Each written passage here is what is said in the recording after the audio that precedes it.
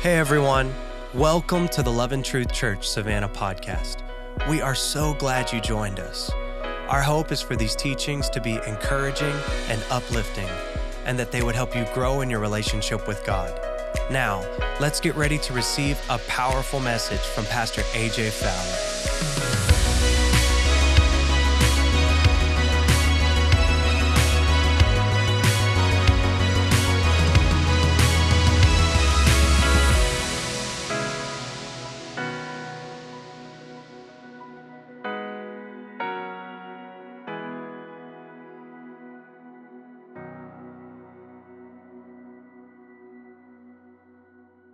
I want to get into part two. I've actually decided that looking into the book of Nehemiah, I love Nehemiah. I look back on it. I worked with some brick masons for a season of my life, and we know that Nehemiah he rebuilds the wall in Jerusalem. I gave you some info the last Wednesday night when I actually kicked off the series and talked about this. But there's at least going to be one more Wednesday night that I'll preach on this subject. And but Nehemiah, I love. I can view him and see him as a man of character and integrity. They're in exile. He is a Hebrew man serving in the court of Artaxerxes, a pagan king, and he is the cupbearer, which the cupbearer was an equivalent as to the chief of staff. So he had a very high position in the king's court, and so he receives the news that the walls have been destroyed. And so Nehemiah, his heart sinks into his stomach, and he begins to weep and fast, and he starts seeking a word from God. And for 4.5 months, the Lord does not speak to him, but he prays, and he's consistent because he is a career man. He's not a priest, he's not a prophet, and he's not a king, but he's a career man. He's a man just like I was just thinking when working in the brick. I needed a word from God when it was time for God to say it's time to come out of this season of your life. Stay in it or come out of it. And many of us, you need a word from God. That was actually one of the points from last week, but the Lord gives Nehemiah an assignment, and he wants to go back. I wondered to myself at times, was it just Nehemiah's passion? Because you know what passion is, where suffering meets concern, and there's this explosion of great passion. Christ himself, we call it the passion of the Christ. He suffered because he loved. Love and suffering meet, and there's an explosion of passion. So Nehemiah receives the information, and suffering begins. He begins to weep and mourn. It's not just a flash of emotion, and this lets it die, but there is, David Wilkerson even calls it, there is this deep anguish of his spirit, and I think that sometimes that might be lacking in the church, is the anguish, the weeping over the souls of the lost, but not just the weeping over the souls, but maybe just the simple state of the hunger of people being spiritually hungry for the things of the Lord, because we need to check our pulse. Are we spiritually hungry? But Nehemiah, I wondered to myself if God put it into his heart, or if he just had a passion to see it restored. And God says, you know what? I've been looking for a prophet. I've been looking for a priest, but look here. Here's a king's court man. Let's just raise him up and let's send him, because he's a man that will pray. I may not be able to go out and preach. I maybe not be able to go out and do this, that, or the other, but I can pray. I can bring myself away from the crowds, shut myself off into the secret place, and I can touch the throne of God. That's what I can do. And from that place comes an assignment for Nehemiah. And what I want to talk about, and this is the series title, you can change it. The series title is Firm Foundation. Because for you, what God wants to do through you, you better have a firm foundation. We're coming into the days where you as an individual need to have a firm foundation. Yes, the local church, I'm not going to berate the local church. I love it. I love God's church, and we're getting there. People always say, the problem with the church is this. The problem with yeah, okay, I got you. We're getting there, all right? So, but maybe sometimes it's the problem with this temple of the Holy Spirit, that I need to get this right before I start talking about somebody else's temple, right? And so I want to deal with me. So my foundation has got to be firm. Well, there's some things that needs to be established. And I'm just going to I'm going to come piggyback off of what I preached last week. I probably by the third part of this series, I will give you a list for every one of them, because they're very simple, just to step and to check, because you need holy habits established into your life, or spiritual disciplines. We're called a disciple for a reason, but we struggle with discipline. Don't correct me. Don't you say that. I love you enough to tell you this needs to change, right? So I need God to correct me. I need him to speak to me. I need his words that cut. You understand the word of God is quick and powerful. And what? You know your scripture? Sharper than any two-edged sword, piercing even to the dividing asunder of soul and spirit, and is a discerner of the thoughts and intents of the heart. So in other words, God's word is double-edged. As he speaks to you, he prunes you and he cuts you, and it hurts, but on the other side of that sword is healing. So God knows how to speak to you where he cuts to the quick, Chris, but on the other side, he brings healing in the process. So he can cut you and heal you at the same time. We don't do it so much, right? We struggle with that one a little bit, but God's good at it. And that's what he wants to do. And with Nehemiah, I see a man that's wounded. God has wounded him with his love. And he equips him with the favor. We've been praying the blessing of God, the favor of God upon our life from the prayer of Jabez, and he sends him out. So when you look at Nehemiah, understand that Nehemiah is a type of Christ. You understand that the Old Testament was types and shadows and a foreshadowing of what was to come. So Nehemiah is a type of Christ. So yes, you can find Jesus in every book of the Bible. So Nehemiah represents the one that we look to as Christ himself, being the one that rebuilds broken lives and broken walls that's in people's lives to restore them back to redeem them better than the way he found us. So that's what Nehemiah is he's a rebuilder of broken homes and lives. And what should have taken anybody else 141 years to accomplish in rebuilding the walls of Jerusalem took Nehemiah 52 days. We could stop there and say, man, that is a supernatural act. A working man, a career man that stepped away, got the favor of the king, stepped away, got an assignment by the supernatural power of God and begins to accomplish something that is beyond anything. But he didn't do it by himself. It wasn't a one-man show. It took a crew. God gave him a crew. This story, I said this in the first week and I'll say it again. This story is a testimony and a reminder that if you are trying to fix what's broken down in your own life, it doesn't take long if you will allow God to build it through and around you. If you let him do it, it'll expedite the process. But I love the meme. It's like, okay, I gave it to God, and it's Shaq. Y'all know who Shaquille O'Neal is? And we go stand behind a tree. Literally, this is the tree. It's like, he can see us hiding. And we're like, all right, God, you got that? You need some, I'm coming. Oh, okay, you don't need my help, right? But that's the way that we are, because we don't want to hand it off to God and say, you got it, I'm going to let you have it. We want to take hold of it. We want to get it back again and try to help God out. God doesn't need my help. If he said, I've got this, I'll call you when I need you. Understand God's self-sufficient. When he calls upon me to co-labor with him, it's not so that I can do it for him. It's so that he can do something through me that grows me, that matures me, and prepares me for the next season. Am I speaking too fast? I'm not nervous. I'm passionate.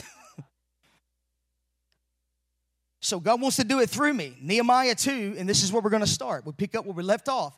Nehemiah chapter 2, verses 11 through 20. If you got your Bibles, open up right there. And how many of you have ever read Nehemiah?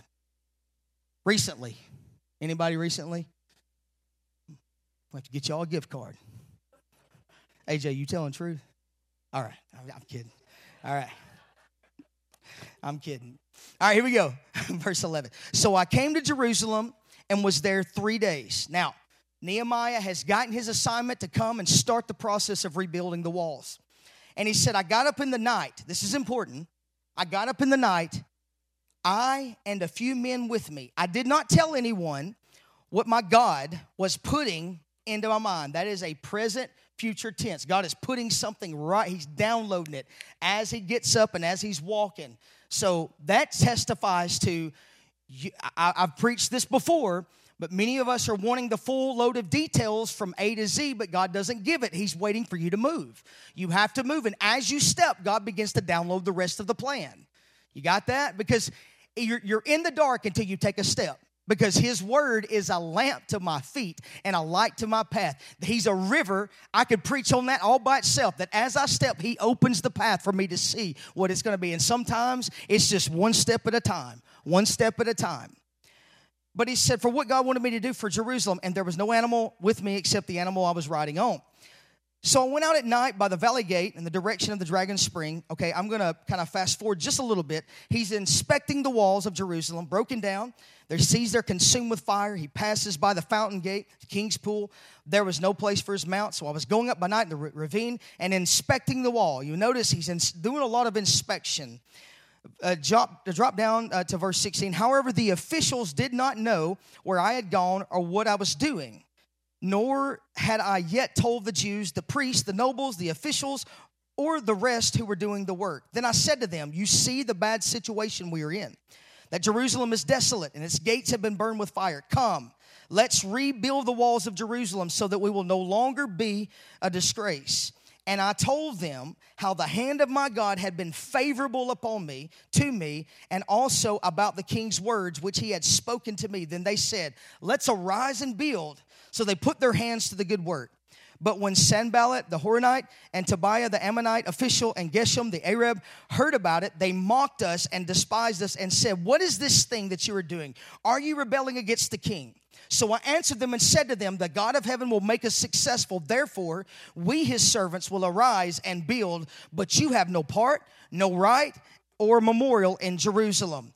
Now, I want to stop right there. Obviously, this is where my story is going to end tonight. But I want to take some things that the Lord had revealed to me out of the scripture text so you can see it, and hopefully it helps you to take a step in your spiritual journey. Every one of us need to take a step tonight.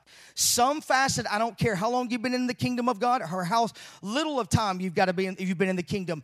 Every one of us has a spiritual next step. God is always leading us. Until there's no breath in your body, you still have a purpose. Do you understand me? I don't care what you've done, where you came from, what side of the tracks you're from, what's your socioeconomic status. It does not matter. God does not look at that. He looks at the heart of you. He sees a soul that he loves tremendously, and he sees it still having much purpose. I feel like I need to take a moment on that because some of us have been, our hope has been deteriorated by the voices of those around us, the Sanballats and the Tobiahs that don't even matter. They question when you take a step, when you go to church, when you gather with this person, the people that are right for you in your life. It does not matter what they think. I'm telling you, there is exceedingly great purpose on the lives of the people in this room tonight. So I want to start right here in verse 12. He says, I got up in the night, I and a few men with me, and I want to say and believe that I think these men he gathered with them was a circle that he knew them well, and they knew him well.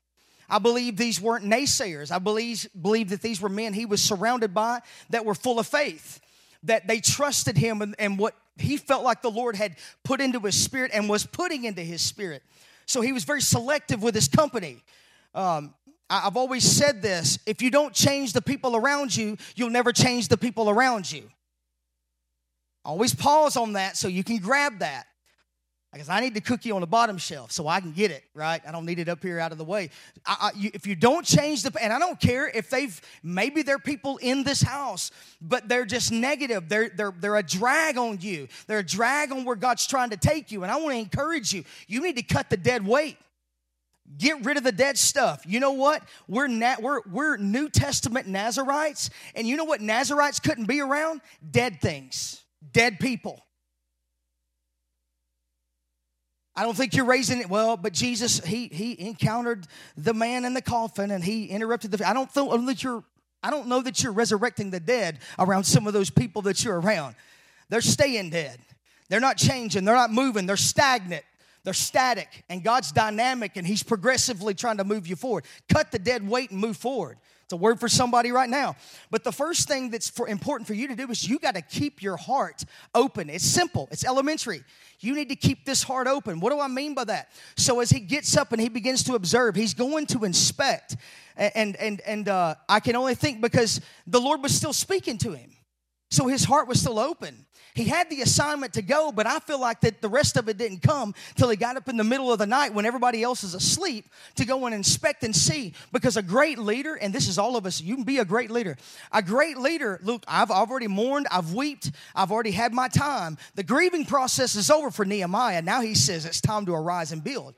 I got to go inspect. So they're not going to see me weeping. They're not going to see me mourning, although he might have struggled when he actually laid eyes and saw the walls, how destroyed that they were. So in other other words, his heart stayed open to what God continued to speak to him as he's inspecting the walls around Jerusalem. So he began to inspect. Let me say this, because this is a word for us right now. It's a very simplistic, elementary word, and I tell our staff this all the time because it's a word that I know I need to do. You have to inspect what you expect. If you leave stuff to itself and you never inspect it, guess what? Nothing will ever change and it won't stay excellent. He put an excellent spirit in Daniel. God put a spirit of excellence in all of us. His Holy Spirit is excellent. And so he expects us to do the very best that we can with what he's put in our hands. Your gift, your talent, your ability, what are you doing with it? Well, it's just but you're belittling, and it's a talent. You're going to take that one and bury it. And what's he going to do? He's going to show up and take it from you and give it to the one that has the most. You better do something with it. Don't bury it.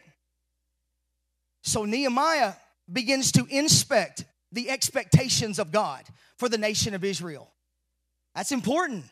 He's been entrusted to build, once again, rebuild what had been sacked and burned. I have to allow God. Now here I'm fixing to take it and put it into your heart. I have to allow God to inspect me and be brutally honest. And at times it feels brutal. Because God will, now he loves me, and I know that. He's a father, but he's a father. And a good father is going to bring discipline to his children. Not punishment, but discipline. Because discipline is to correct the trajectory of your future.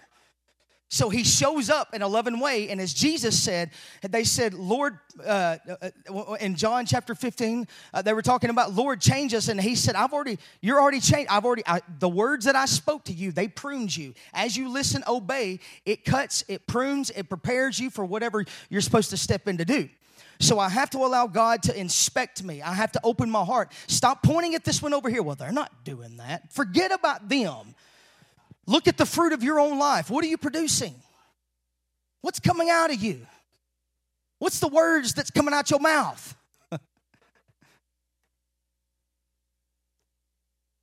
It's important for you to take a spiritual inventory of your life and keep your heart open before God. I get it. This is a tangent I'm on, so just hang with me. It's important also to examine and know, how am I doing spiritually? Have you asked this? How am I really doing? Do I really crave Scripture? Well, it's a discipline right now, of course, but it'll become a delight. Stay faithful to it. It's speaking to you. It's feeding you. How are you spiritually doing? Examine yourself. Am I being consistent with the disciplines of a disciple? It's important. Jesus said, when you fast, when you pray, when you give, and how well are you doing with one another? Do you love one another? Are you just love your spouse and your home and nobody else? Is it us four, no more? Examine your heart. You only love when it's convenient. But do you love when it don't work out the way you think it was, when it's uncomfortable? Because that's Christianity. That's Jesus, if we're talking Christianity. Am I reading? Am I praying? How am I with forgiving others?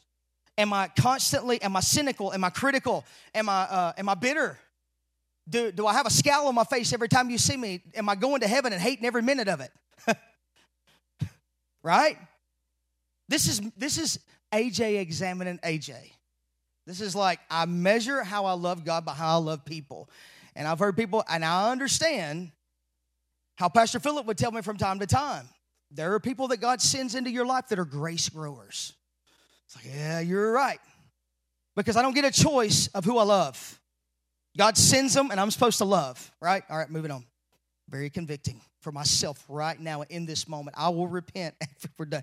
Do I authentically love others as I should? Is there constantly problems when I'm around? Now, this is all spiritual. This is keeping your heart open so God can examine the motives of your heart. You're an open book before Him. Is there constantly problems when I'm around? Am I? If there is, don't check out on me. Am I the common denominator? Some really simplistic spiritual questions. Am I contributing to the problem, or have I become the solution? Here's your key. This is how you do. You must stay pliable and be open to the leading of the Holy Spirit. I go back, Sister Francis. When she prayed over my wife and I, God, make them clay in your hands.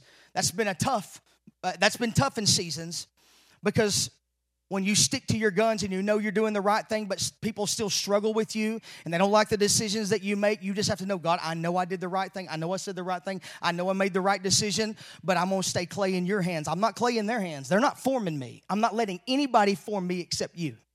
I'll be the clay on your wheel, and you can form this piece of pottery any way you want to. Let me become the fine china that you put on the table and serve. Fill me with that oil that I can minister to more people. Why? It's not about my name. I just want you made famous. How do I do that? I got to keep my heart open. Nehemiah understands this. Look, I've just come through the first point, but I love this story. I love this story so much. Second thing is this. I'm not going to read all of the text, but it's 13 through 17. And the second thing is this, is that as he begins to look around the walls, he starts to establish the truth. But you want to know something? Just a spoiler. He already knew the truth before he saw the walls. But he had to establish it. Same with you. You've got to establish the truth. Truth is not relative to the person. This culture's teaching us, you got your truth, you got your truth. Well, I believe this and this is my truth. No, you're all wrong if the standard is not Christ. Amen, Pastor AJ, right? He is my standard. Anybody ever cut wood? No, let me rephrase that. Anyone ever took a skill saw and cut wood? Cut off pieces of lumber, 2x4s, whatever it is. Anybody? You can't. It's important to have a standard. Am I right? It's important. If I'm not going to measure every board, I'll take one board and I'll cut. But some people, some carpenters are really good and they can keep cutting and they can see it and eyeball it. But what I've always understood is if I'm cutting a lot of 2x4s, if I'm cutting a lot of 2x6s or whatever for whatever it's going to be, I don't want to cut this one, set it aside, or cut this one, use this one as my standard. My first one I cut it. Okay, this is the one I'm going to use. Take it to the next one, mark it. Take it to the next one. And I've seen people before that would take the second one that they cut, the third one that they cut, and that would become their measurement. Well, next thing you know, a quarter of an inch or an eighth of an inch over time actually increases. And that's what people do with their spiritual journey with the Lord, is that they get rid of the standard. So you have to establish truth is not someone's thought process, it's a person. Jesus said, I am the way, the truth, and the life. There is no other. He is the standard. So for you, as we dive a little bit deeper, understand this. What are the facts? I look at Nehemiah. He begins to see, okay, the fact is this wall has been destroyed. The fact is everything is in ruin. What my emotions are telling me is sadness. Everything, because people is like, oh, I feel. It's great. I got you. But faith is not feelings. Faith is truth. It's connected to truth. You can't connect faith to your feelings. And that's what happens a lot. Nehemiah says, okay, I see the facts of what's happening around me right now. Let me put it into your court. So, what are the facts surrounding your life? Look at it right now. Yes, they're real. Maybe it's sickness. Maybe it's, well, my marriage is in a bad place. Or maybe this is happening over here. But the problem is, in all of that, we are living a factual life and we're not living a supernatural life. We're basing everything on facts. Yes, the fact is, maybe the doctor comes in and says, there's cancer. All right, I got it. We've heard that so many times. But what is truth? What is the truth? Jesus closes his mouth when Pilate asked that question. Why? He was smart and he was very intelligent. I don't have to explain that to you if you can't see what's standing in front of you, right? So establish what is a fact from the truth. There's no doubt. Nehemiah has probably heard enough words of negativity to discourage anyone from even trying to rebuild these walls. But that's what separates the men and women of great faith from the naysayer. Oh, what I see. Can you look beyond what you see and see something greater? Because you got to learn how to do that. That's faith.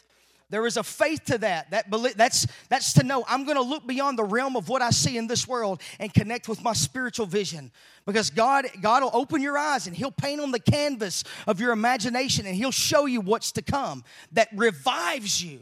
and replenishes your strength and gives you, and understand, stop looking to the future without the grace of God in it. That's why so many people struggle with anxiety. That and coffee. It's personal. We're looking to the future, and we're trying to establish something into our future that we can do, and then we're leaving God out of the equation. So it leaves us to anxiety and worry and fear and depression and all of these struggles that's happening internally. What has God said? Right? So what are the facts? All right? He sees the facts, but he knows the truth. Do you know the truth? Have you encountered truth? Or has it just been a concept and never become a conviction? Because you understand concepts come and go, but conviction affects every step of my journey. I'll change my life with conviction. Look at all those down through history. Martin Luther King. I have a dream. And it was not just a dream that was a passing concept, but it became a personal conviction because I believe he had a God dream. I believe God showed him something. He showed him a nation that one day, and he paid for it for his very life. But look what he did. And you can track those throughout history that have done that. Based upon a conviction. What are the facts? Next thing for you, what are the lies? What lies are you believing? The enemy fights to keep you in bad theology, or every one of us are theologians, by the way, just so you know that.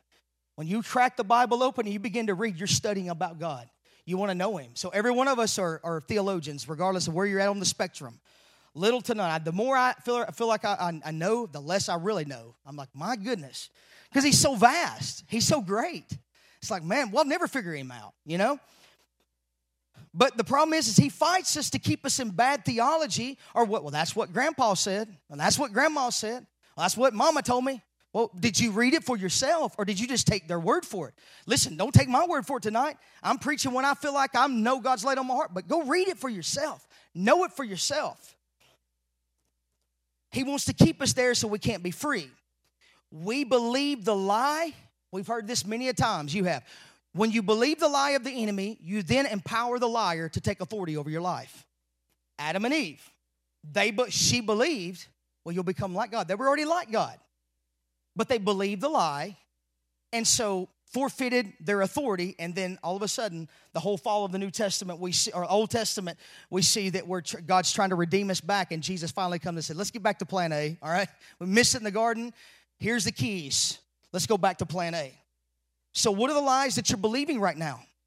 And here's how, when the Holy Spirit reveals that there's a lie I've been believing, don't fall asleep on me, hang with me. I'm trying. I'm really trying. When you see the lie, maybe it's something you've been taught your whole life, but you read Scripture and God unveils it and you see it right. Oh, God, I didn't see this. Now I see it. What do I do? Well, start at repentance. God, I'm sorry. Be a good repenter. Do that daily. It's important anyway. I do. I'm still struggling with eternal insecurity, okay? You know, my roots from where I came from, Pentecost, I still struggle from time to time. So it's just like, God, I repent of all the sin, everything, what I thought, said, and done, I forgive you. Or I'm asking God to forgive me. But from this side of it, I'm answering myself. Repent, I forgive you, AJ. Hey, you're good. But I start at the place of repentance. God, forgive me for believing that lie, because that's not you, and that's not how you are. Your nature's not like that. And so then I revoke it. I revoke that lie that I believed a place of influence in my mind, will, and emotions, my physical body, my relationships, my marriage, maybe it might be in that, my finances, whatever it may be. I revoke it, and then I replace it with what the Word says. That's how you do it. You repent, you revoke, and you replace. What does the Word say? That's how you replace the lie. Let me move on. I spent a little bit of time on that. What is truth? What is the truth? And Holy Spirit will tell you every bit of this. All right? Nehemiah has God and the king on his side. That's the truth. He has got the favor of the king. Not that he needed the king, but he did in this process, but he has God on his side. If God be for you, then who can be against you?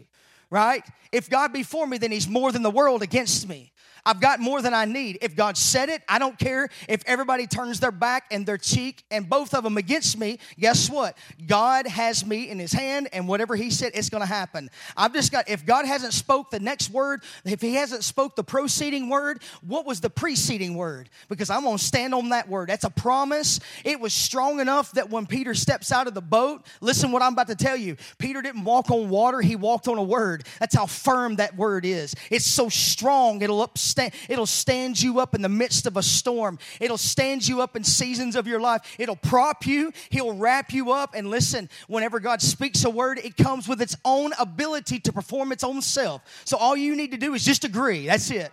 Well, I can't. What do I need to do? No, just stop. Yes, Lord, I agree. And that word begins to carry me. That's how firm the word of Jesus is. Are y'all with me? You asleep tonight? I'm telling you, this is a word for the house right now and for people. Nehemiah has the resources that he needs. He has the workers, but he also has the mats, the materials. And guess what? That's what God looks for when you're believing the truth, because he looks around and is like, I got everything I need. I may need a few more resources from time to time, but guess what? I got everything I need. What do you have in your disposal? Here's the problem with faith, all right? Do you understand that righteousness has been imputed into your account, okay? What does that mean? That means that it doesn't increase or decrease. God, when I become when I get saved, it's put right into my account. All right? It's there. It's been imputed. That's the word. With faith, let's look at it. Many of us with faith, because he's given us a measure of faith, and the way that faith grows is through test. You have to be tested for that thing to grow and increase. So when I receive faith, God may have spoke that word and said, it's coming, an increase of faith. It may be, it's not in my possession, but it's in my account. And you go to the bank, right? You go to the bank and you've got 1.6 million in the bank. It does you no good to be in the bank, but if it's not in your hands, and I'm just declaring that right now.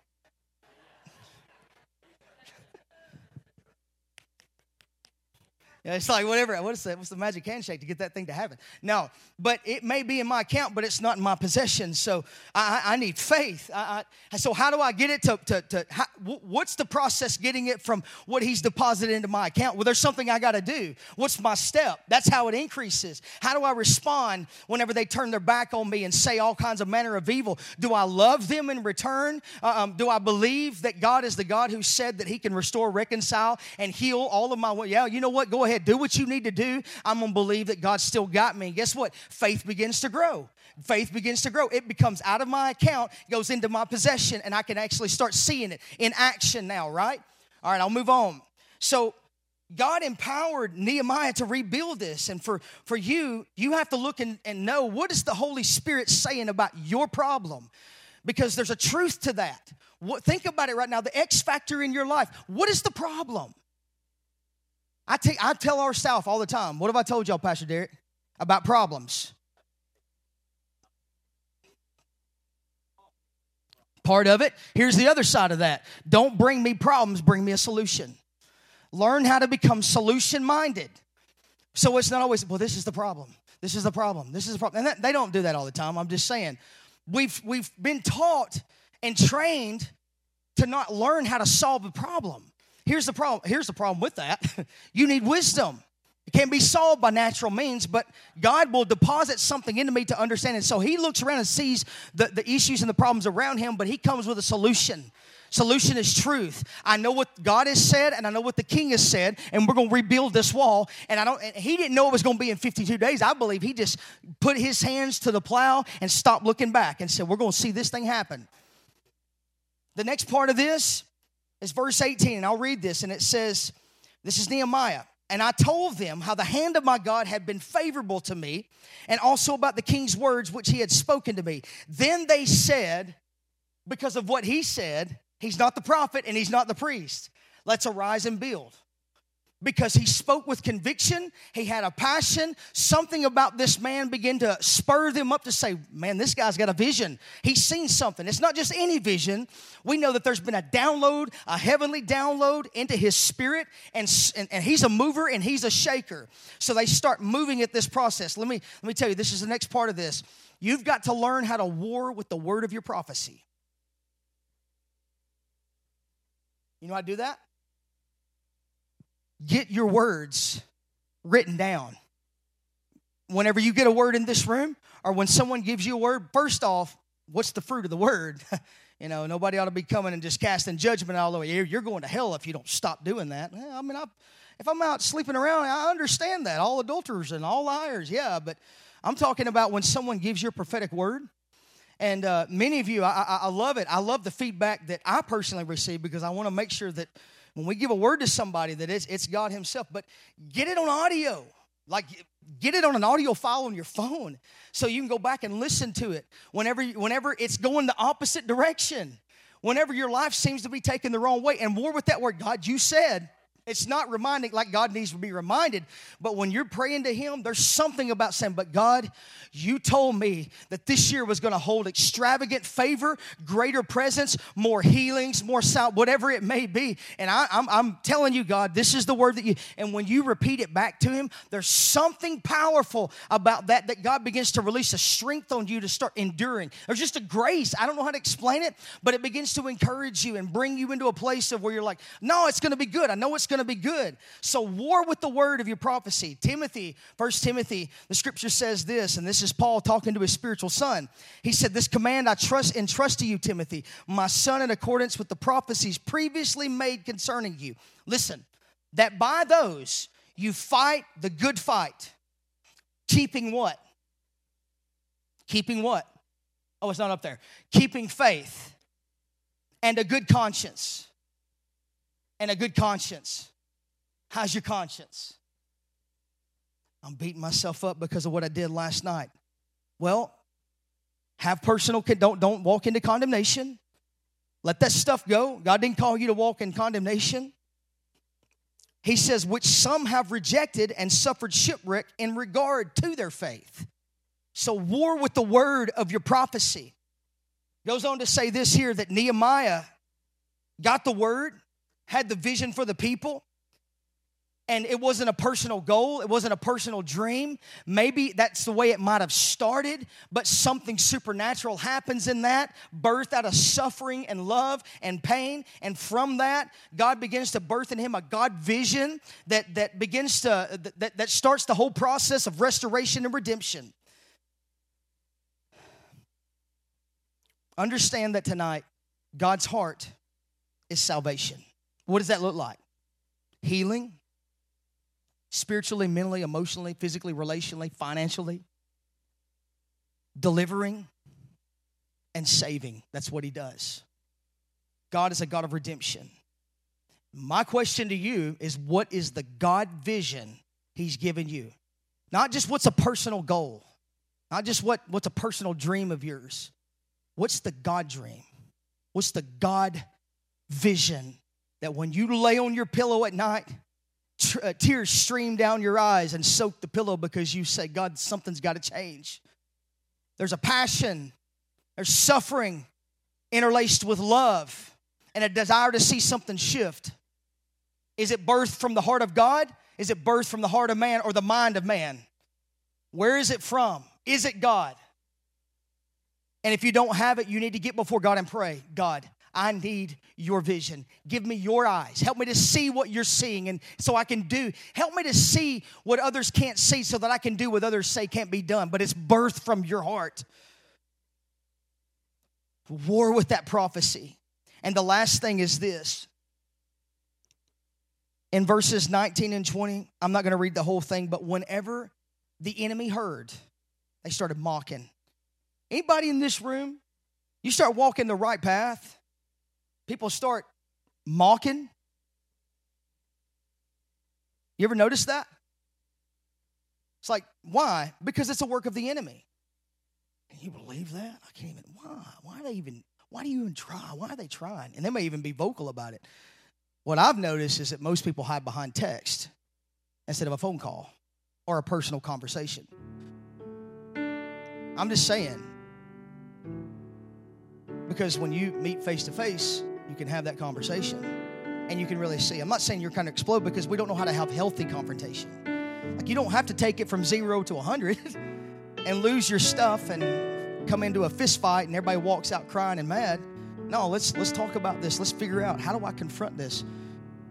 Law enforcement have to do it all the time, right? Hey, sir, how are you doing today? I seen you were driving 75 and a 20. I hope you're having a great day. I'm going to write you a ticket, though, because they're going to stay healthy in their confrontation. And some try to lie their way out of it. These are not my pants, officer, I promise. I don't know where that crackpot came from, but I did not have that in my pocket when I got up this morning. I had to revive you. You're falling asleep on me. But my point in this is to endure the testing of your faith.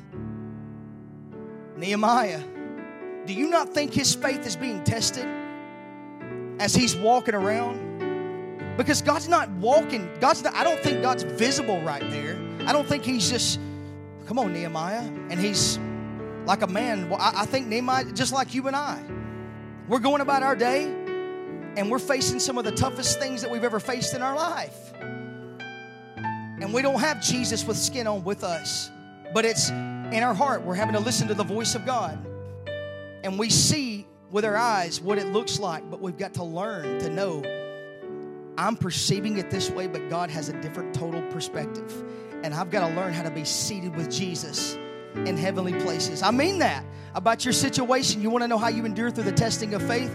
You figure out how to get yourself seated with Jesus in heavenly places and start seeing it from heaven to earth instead of from earth to heaven. When you can do that, and I'm not saying I do it great, because let me say this, Monica, for me, the initial shock, Courtney, of whenever I get information that's bad, I got to be honest, I get shook. I mean, it knocks me back. I got some information Monday night, and it took me a few hours. Actually, it took me almost until Emerson come up and said, "What's wrong, Daddy?" And I was like, I got to change my tune. She's done seen this now. This 3-year-old is starting to pick up on what's going on. So I was like, oh, it's all good. And literally, when I said that, everything began to shift. But it took me about 4 hours. And then all of a sudden, everything kind of, this morning I got up and I was like, man, I was only shook for 4 hours. Used to be, I'd be shook for 48 hours. Because God's going to bring a test. Let me give you, if you're taking notes, and I don't know who is, let me give you a word. If you don't hear anything else, every word of God must be tested. You want that prophetic word? You want that next word that takes you to the next level, Keena? But guess what? When that testing comes, holy smokes, it's rough. It is. Because it has to be tested, or it's not a word from God. I'm telling you. Anybody bear witness with that? I'm going to tell you right now, I have. So when the haters begin to hear what Nehemiah is doing, they become a weapon in the hand of the enemy to discourage the plan of God. So what do you need to do? Understand that faith is what we're talking about, but the root of faith is something called trust. And you don't build trust overnight. We're talking about walls and the firm foundation. Your foundation needs to be established with trust. And the only way you build trust is in the secret place. You can't build it in any other way. You get along with the Lord and you start learning His nature.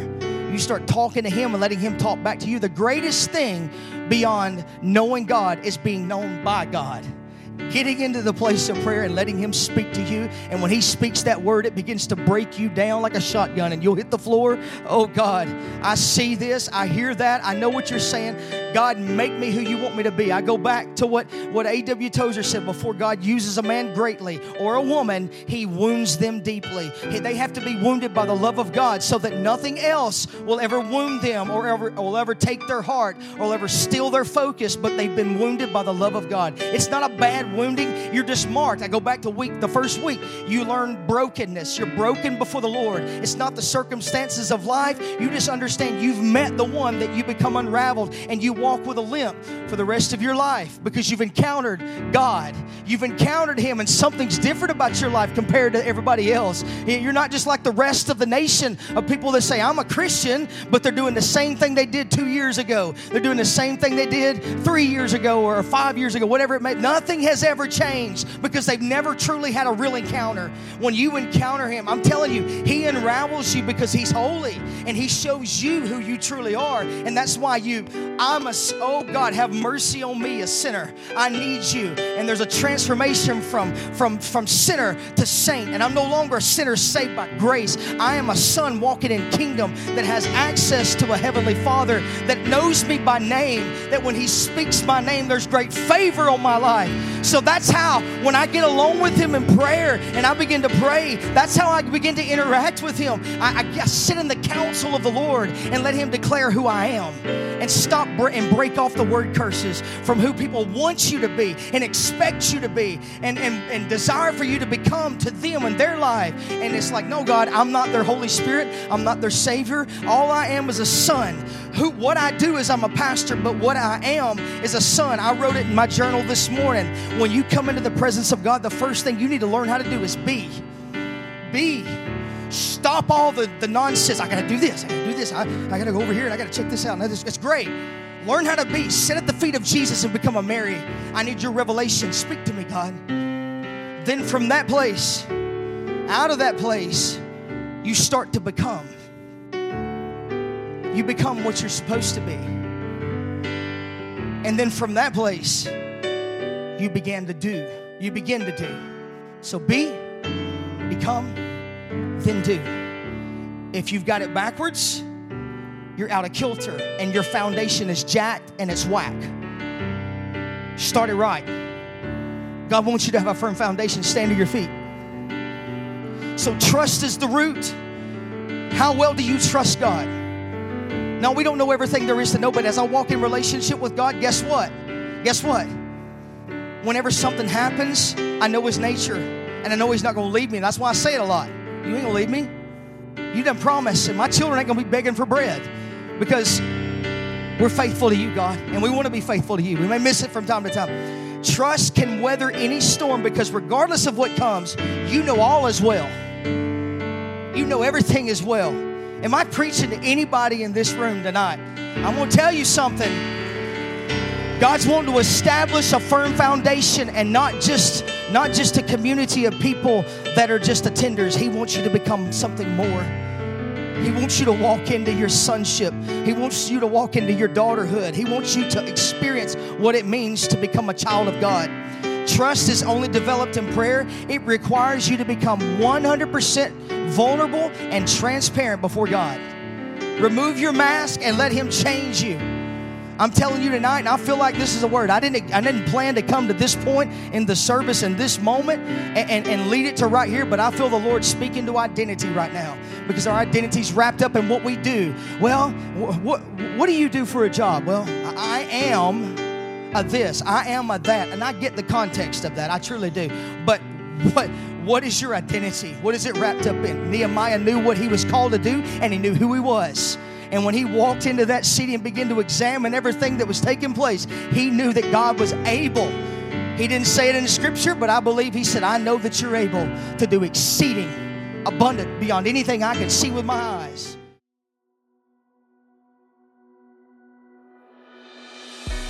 Thanks so much for joining us today. We pray you are able to take something from this sermon and apply it to your life. Also, feel free to share this with your friends and family.